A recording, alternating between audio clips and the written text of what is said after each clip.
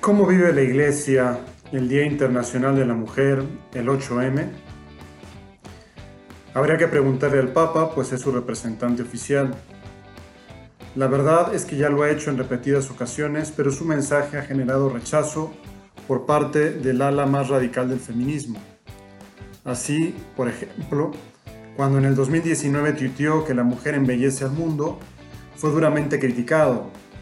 No somos adorno, le decían. Además, se reabrieron viejos y eternos lugares comunes como no se meta en nuestros ovarios, aborto libre ya, entonces ¿por qué no hay ninguna mujer en la curia? Y la letanía podía seguir aumentando. Es decir, nos encontramos frente a un grave problema de comunicación entre la Iglesia y el feminismo radical. Por todo lo anterior, podríamos decir que el Día Internacional de la Mujer se vive, por lo menos en amplios sectores de la Iglesia, con una sensación agridulce, con sentimientos encontrados. En efecto, la Iglesia y el Vaticano luchan por la dignidad de la mujer en diversos e importantes sectores del mundo. Es el caso de la lucha casi personal del Papa Francisco contra la trata de personas, la oposición a los vientres de alquiler por considerarlos nocivos para la dignidad de la mujer, la lucha contra el aborto selectivo de niñas en China y en la India, el rechazo de la pornografía. Son solo algunos de los rubros en los que la Iglesia presenta diariamente la batalla por la dignidad femenina. El problema es que esos aspectos no son valorados por las organizadoras del 8M, no son visibles, y siguen denunciando la oposición de la Iglesia al aborto como si la piedra angular de la dignidad de la mujer sea su capacidad de abortar, así como exigiendo cuotas de poder en la curia romana. Para la Iglesia, esta ceguera selectiva es muy dolorosa, porque aparte de infravalorar su importante papel en la lucha por la dignidad de la mujer, testimonia un hecho en extremo doloroso. Estamos perdiendo a la mujer en el mundo. La mujer que clásicamente desempeñaba y desempeña todavía un papel fundamental en el seno de la Iglesia, poco a poco se va alejando de ella, sobre todo en las generaciones jóvenes que se dejan cautivar por los ideales del 8M.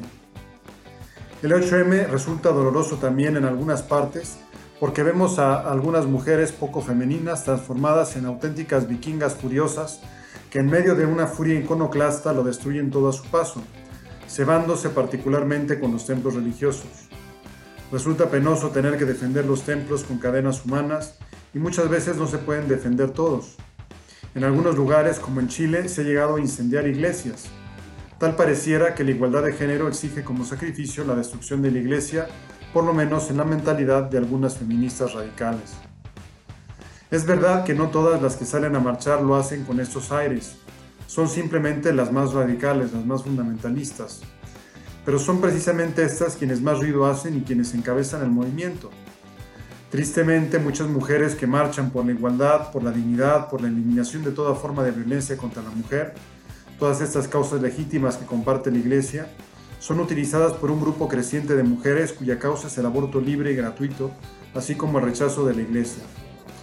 En algunos lugares han marchado incluso monjas católicas, oponiéndose a la violencia contra la mujer, cosa que es necesaria e importante hacer, pero a veces han sido utilizadas como tontas útiles por quienes buscan desmantelar la Iglesia y constituir al aborto en una especie de superderecho. Por todos estos motivos, la celebración del 8 de marzo tiene tintes dolorosos para la Iglesia. Ella no puede, sin embargo, dejar de ser fiel a sí misma, lo que supone dos cosas simultáneas difícilmente conciliables para las feministas radicales. Por un lado, la Iglesia desea continuar dando la batalla por la igualdad de la mujer y por la eliminación de toda forma de violencia hacia ella. Su denuncia valiente y profética de todas las formas en las que es vejada su dignidad. Pero junto a ese rubro, en el que podríamos ir de la mano con las feministas, está el otro al que tampoco podemos renunciar y que es causa de conflicto: la denuncia del aborto como una grave ofensa a la dignidad humana y el hecho de que el sacerdocio esté reservado a los varones por voluntad expresa de Jesucristo. Vista así, la situación de la Iglesia es ambivalente respecto del 8 de marzo. Ojalá que podamos encontrar cauces civilizados de diálogo que pongan el acento más en lo que nos une que en aquello que nos separa. Y ojalá que como Iglesia podamos recuperar a la mujer, sobre todo a la mujer joven, porque desempeña un papel fundamental en el seno de la misma. Precisamente la Iglesia en sí misma es mujer, El modelo de la iglesia es María, que también es mujer. El modelo cristiano de la mujer es por excelencia es la Virgen. Pues a ella le pedimos que encontremos los cauces para encontrar un feminismo con rostro auténticamente cristiano. Muchas gracias, queridos amigos de Teología para Millennials. Espero que les haya ayudado esta reflexión.